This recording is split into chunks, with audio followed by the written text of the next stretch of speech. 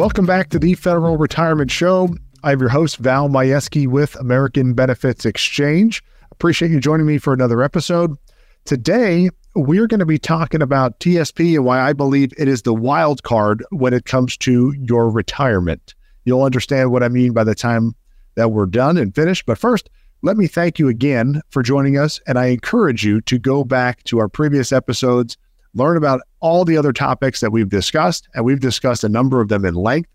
If you find anything that is intriguing, you have questions, you need help, you want a benefits and retirement review, go to our website, www.federalretirementshow.com, and you can fill out our form, and one of our reps, if it's not me personally, will be reaching out to answer your questions and get all the information that you're looking for. Oh, and by the way, once you're done with your benefits and retirement review and getting your questions answered, we will send you a complimentary copy of my book, There's No Excuse, Your Guide to Maximizing Your Federal Benefits. So let's dive into today's information and talk about why TSP is your retirement wildcard. So first of all, just a refresher, and I'm sure you know this already as a federal government employee, but what is TSP? It is the government version of a 401k. It was established by Congress in the Federal Employees Retirement System Act of 1986. It's one of your three retirement income sources if you are a FERS employee. So FERS employee, you get your pension annuity, your FERS annuity, and Social Security. Those are your other two income sources. TSP would be your third.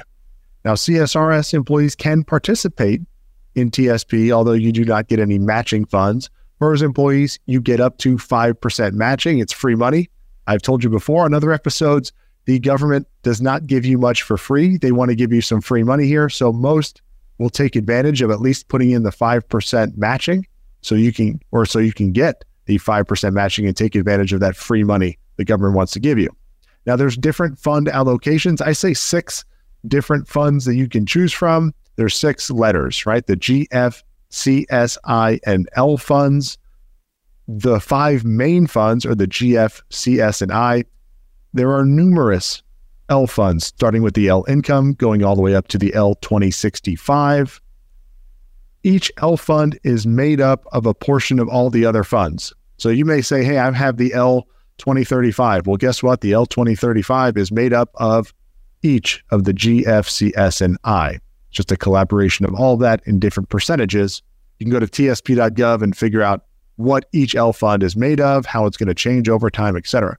There is also the mutual fund window that you can take advantage of. If you need more information on that, you can reach out to us. Again, go to federalretirementshow.com, fill out the form. We can get that question answered for you. But that's the basics of TSP. Now, again, we talked about retirement income sources and why I say TSP is the wild card. First of all, TSP is a wild card because it is relying on you, right? Relying on you. What do I mean by that? Well, your other 2 retirement income sources, the first 2 listed here, your pension and Social Security, you really don't have to do anything to get those. You really can't do anything to affect those. What do I mean by that? Your pension is calculated based upon the amount of years you work and your high 3 salary. The only way you can really affect your pension is by trying to earn more money and working longer. You can't change the calculation.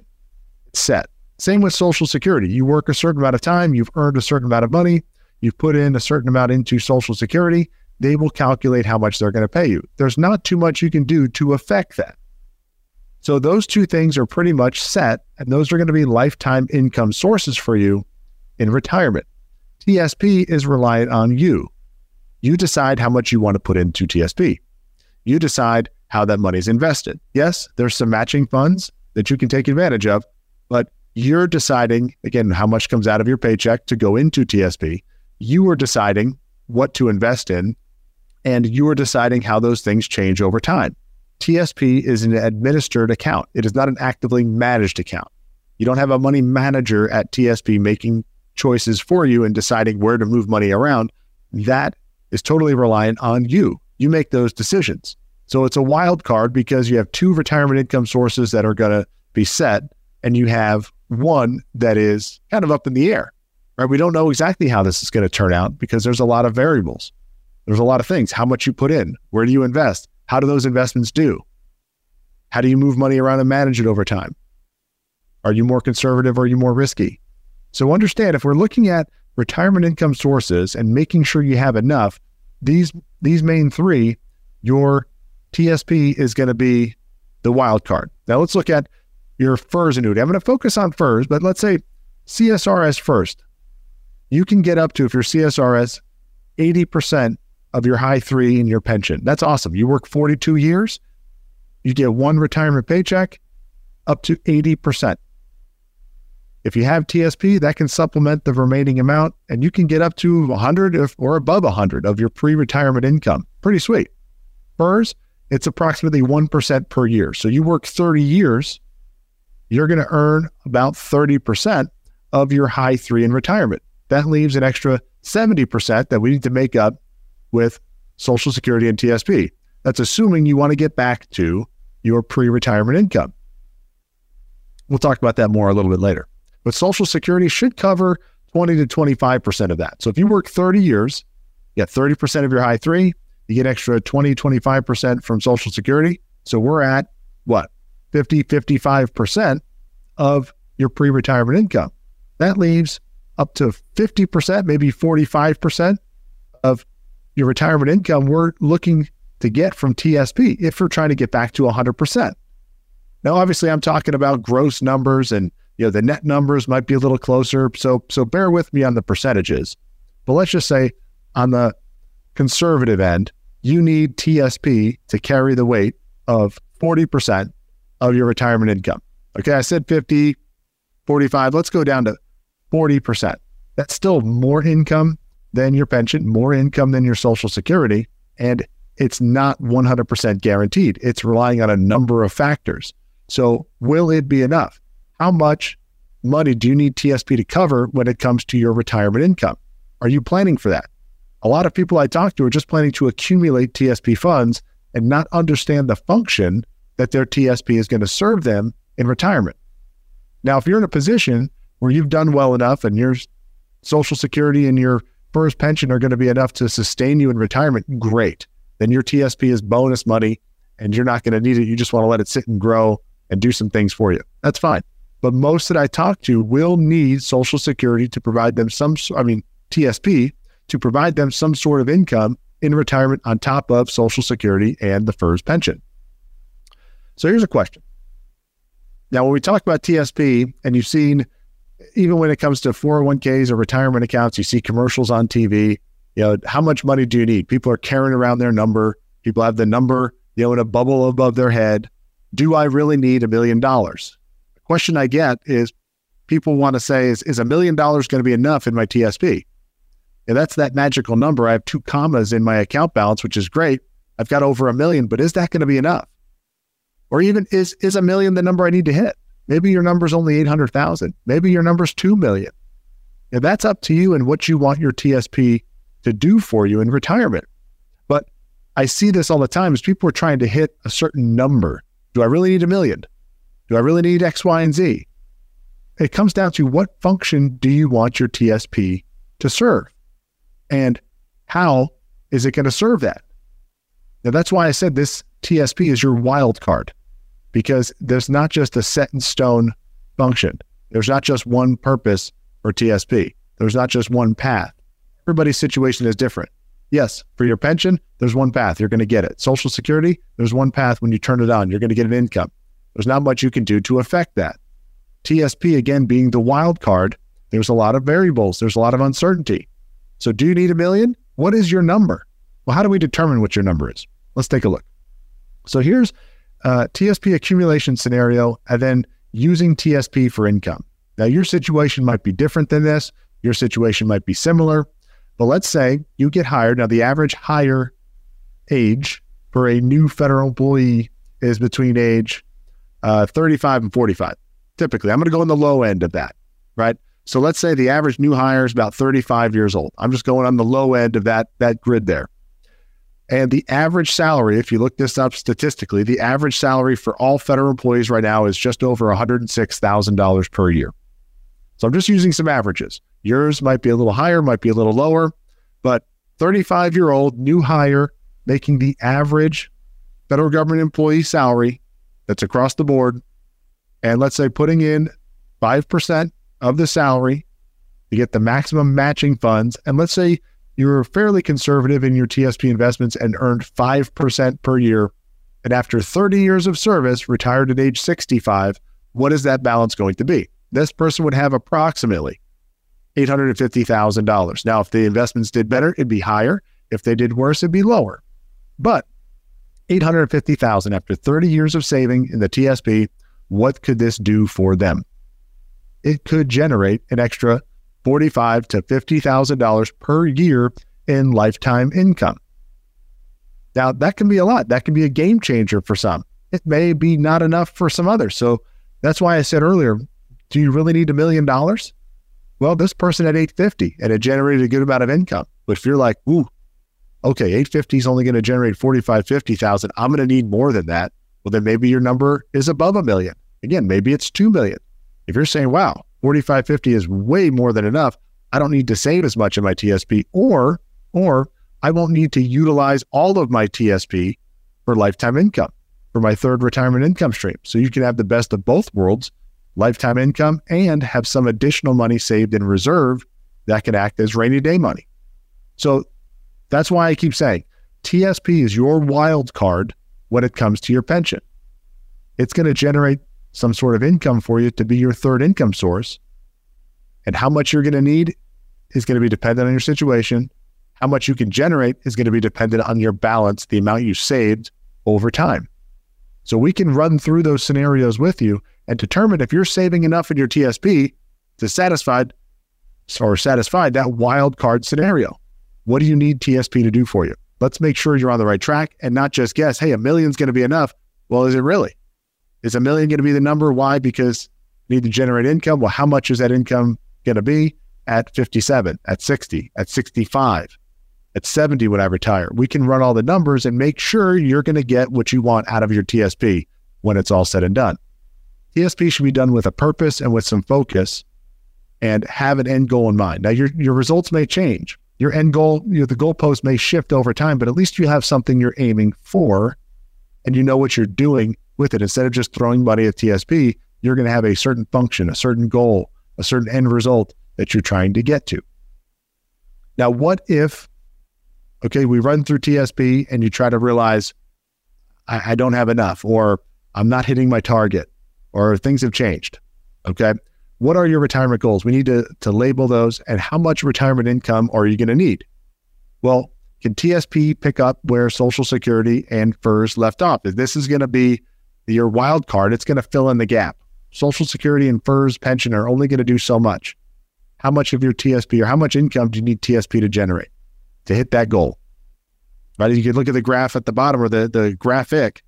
Most people I talk to want to get as close to 100% of their pre-retirement net take-home income in retirement. So what am I saying? Most federal retirees want to make the same money, take home the same money when they retire as they did before retirement. So the day before retirement and the first day of retirement, they want to be taking home the same money. Why? Because they want to live the same lifestyle. Well, what's TSP going to have to do with that? It's going to bridge the gap between what Social Security and FERS can handle and what the person actually needs to get as close to 100%. You're left to manage the risks. Again, with TSP, there's a lot of factors. So understand, TSP can do really well as far as investment because there are actual investments in stock funds that you can utilize. The F, C, S, I, and all the L funds are subject to some sort of risk. The only fund that is guaranteed not to lose is the G fund. So understand where your risk tolerance is, and you're left to manage that. TSP does not manage that for you. That's another wild card scenario. You are left to manage your money. Will it be enough? That's up to you. Again, we can run the scenario and we can see if you are on track for TSP to hit the goals that you're looking for it to hit. Should you contribute more to TSP? Well, you can determine, based on the estimates that we're running, TSP is not going to do enough for me. So you have two choices at this point. If you realize it's not going to be enough, or you think you're not hitting the numbers you want to hit, you can put more into TSP, go above and beyond the 5% matching and then some, up to the maximum contributions, which as of the date of this recording is $23,000 a year and $7,500 in catch-up contributions if you're 50 or older. You can go into TSP as much as you want, or you can leave your TSP alone and look at creating another income stream for yourself. You can set up an outside retirement savings account, create a fourth income stream. What are the benefits of this? Well, you're already taking advantage of the 5% matching in TSP. Why not diversify a little bit more and set up a fourth account rather than putting all of your eggs in the TSP basket? That's completely up to you, but that's an option. So it's good to explore everything that's out there so you can make the best decisions for you and your family. Now, what if your situation is so awesome that you do not need to use TSP for income? What I mean by that is you've saved well, you've got enough money with your pension and Social Security. The lifestyle you're living does not need more income. You're going to get everything you need from your pension, Social Security, or maybe other sources you have. And TSP is not going to be needed for retirement income. So we've been talking this whole time, TSP is a wild card for income. But what if you don't need it? Well, most federal employees I talk to, there's a couple points that we want to make sure they're aware of when it comes to TSP as being your wild card. Number one, you're switching generally as you get closer to retirement from accumulation to preservation and conservation. What do I mean by that? As you're working through your career, you've been building up money in your TSP. As you get closer to retire, your risk tolerance should, and in general, gets less, which means your desire to lose money goes down as close to zero as you can get it in most cases as you get closer to retirement. Most people do not want to lose any money as they're walking out the door. So you're now in preservation and conservation mode as you get closer to retirement. So now your goals changed and you might have to change your investment strategy within TSP. That's completely up to you. But that's what I generally see is the attitude of federal employees as they get closer to retirement. They want to preserve and conserve their TSP balance and not be at risk of losing anything as they're walking out the door. Number two, along with that means we will have to take market risk off the table. So as you turn from accumulation mode into preservation and conservation, most that I talk to want to take market risk completely off the table, meaning they don't want to lose a penny. They don't want to lose a dime. They don't want to lose everything. They're happy with what they've gained. They're calling that the risk quits. They're not quitting on earning interest, but they're just taking complete market risk off the table. That's a big thing in retirement. So we're switching from, again, accumulation to preservation, taking market risk completely off the table and putting yourself in a position where you cannot lose any money. That's if you do not need TSP for income. What if also now, if you don't need it for income, this is going to be your rainy day funds, right? Money that you can utilize if needed, you can pick at, and you want to make a purchase, go on vacation. You just want to let the money sit and grow. You want to take it out to spoil the grandkids, whatever it might be. It's your rainy day money.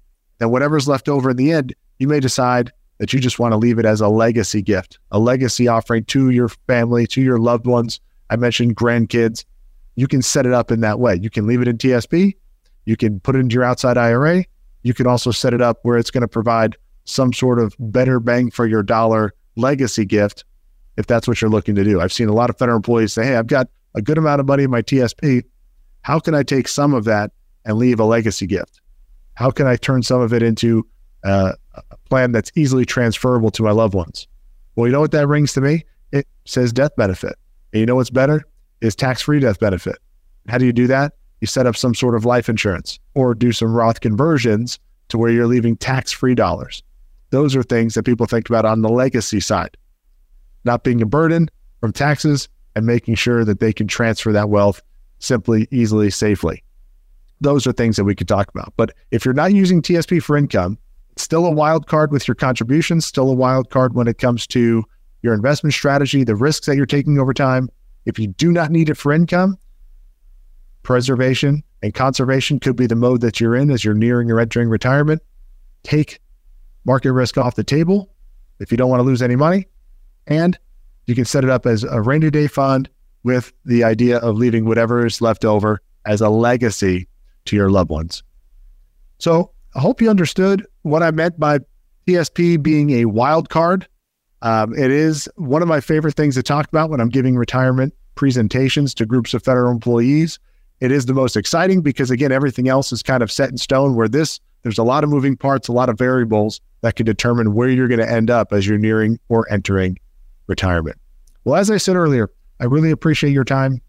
Please go back and see our previous sessions, view all the topics that we've discussed. There's a lot of great information out there that we've created for you, the federal employee. As I said earlier, also go to our website, www.federalretirementshow.com. Fill out that form, get your questions answered, get a full benefits and retirement review completed. Also, you'll get a copy of our book, There's No Excuse. Again, thank you for your time. I look forward to seeing you on a future episode.